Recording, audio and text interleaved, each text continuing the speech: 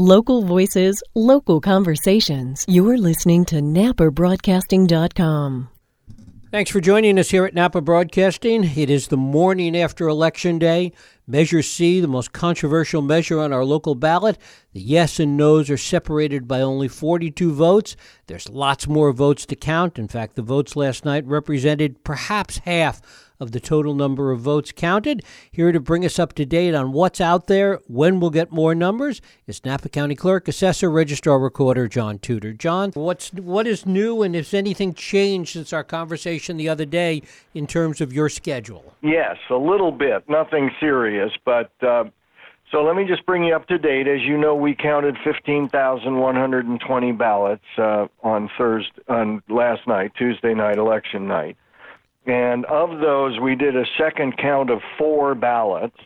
And people have been asking me, why did you do a second count of only 4 ballots? And I thought you might want to know the answer to that. You had explained the answer the other day, that it was really required by law on those ballots that people didn't want to put them in an envelope. That's correct. At 4 of our vote centers, people preferred not to put their ballot in an envelope. They preferred to put it in an old-fashioned ballot box. And so we got 4 people who decided to do that out of our 15,120. And so we counted those ballots as required by the California Elections Code, as they're considered precinct ballots because they're not in an envelope. And so we counted those. That put us to bed for election night with 15,120.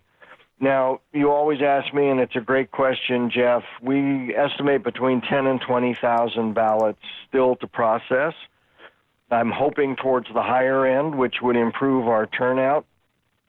And I had hoped to start counting on Thursday, tomorrow, but I'm not going to start counting until Friday. So we are going to begin counting not first thing, but like 10 o'clock Friday morning, and we will have hopefully a pretty good report for release the afternoon of Friday, June 8th, probably towards 4 o'clock or so.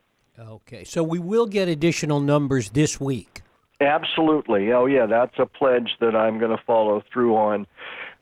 With all the ballots we have to process, I had the time when our vote-by-mail boards were going to come in to open the ballots and do all that. And because of this amount, we decided not to push it. We want to get all the ballots in and ready for the boards to operate. So they're coming Friday and Monday. So we'll continue counting Friday, Monday, Tuesday. And when those boards finish this next slug of ballots, then that'll be the final count until we certify. But there'll be at least 2 or maybe 3 more counts before we wait to certification. Ed, can you give any indication or just a rough estimate of how many ballots you think you will count on Friday? How many more will be part of the new release on Friday afternoon?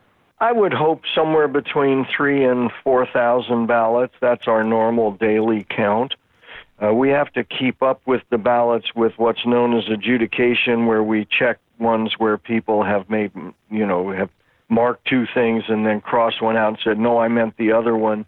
We are able to cast those, correct those votes as long as we can determine the voter's intent, but that takes some time. So we'll keep up with the boards.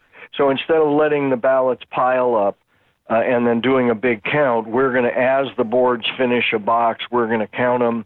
The boxes should be coming pretty consistently so we can keep counting and doing what's called adjudication and hopefully get a decent number in the 3,000 to 5,000 range that evening. So to recap that, then, you're going to have 3 to 5, roughly, and 3 to 5,000 counted on Friday, and then you'll go back at it on Monday. Will you release another number on Monday afternoon? Oh, absolutely. Yeah, okay. We're going to release numbers on Friday, assuming the boards are not completed by Monday and they need to come back on Tuesday. We will continue to count until we're done with this next slug that we have in, and then we are going to shut down until I certify, which should be the week of the 25th.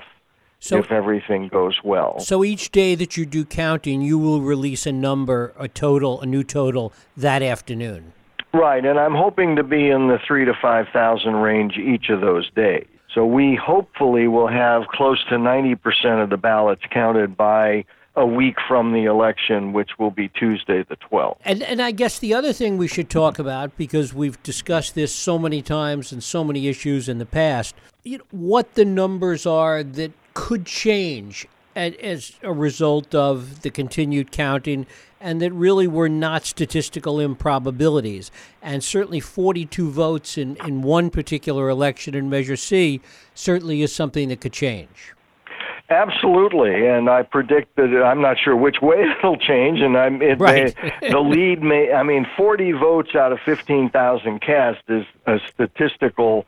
You can't call that a trend yet. Right. And the fact that of the 4 ballots, 3 happen to be yes on C is also not a trend when your base is 4 ballots. So there isn't much else that I looked at on the ballot that is close in any way. I mean, the superintendent of public instruction is only a couple of hundred votes apart between the first and second, but those are statewide races. Right. And what's going to happen here. And, of course, in Supervisor 3rd District, it's going to be pretty hard for Mr. Perez to pick up almost 400 votes that he needs, not quite 400, 380 some votes that he needs to catch Supervisor Dillon. So that is margin I can almost 100% say is not going to change. Right. That's a trend. I mean, that's very clear with the trend that election is going.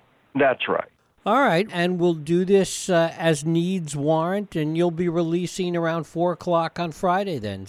As the next, I hope so, right? And as long as everything goes smoothly. And then if you like, we can do a quick check-in on Monday morning. If you want, you just let me know. All right. John Tudor, thank you so much.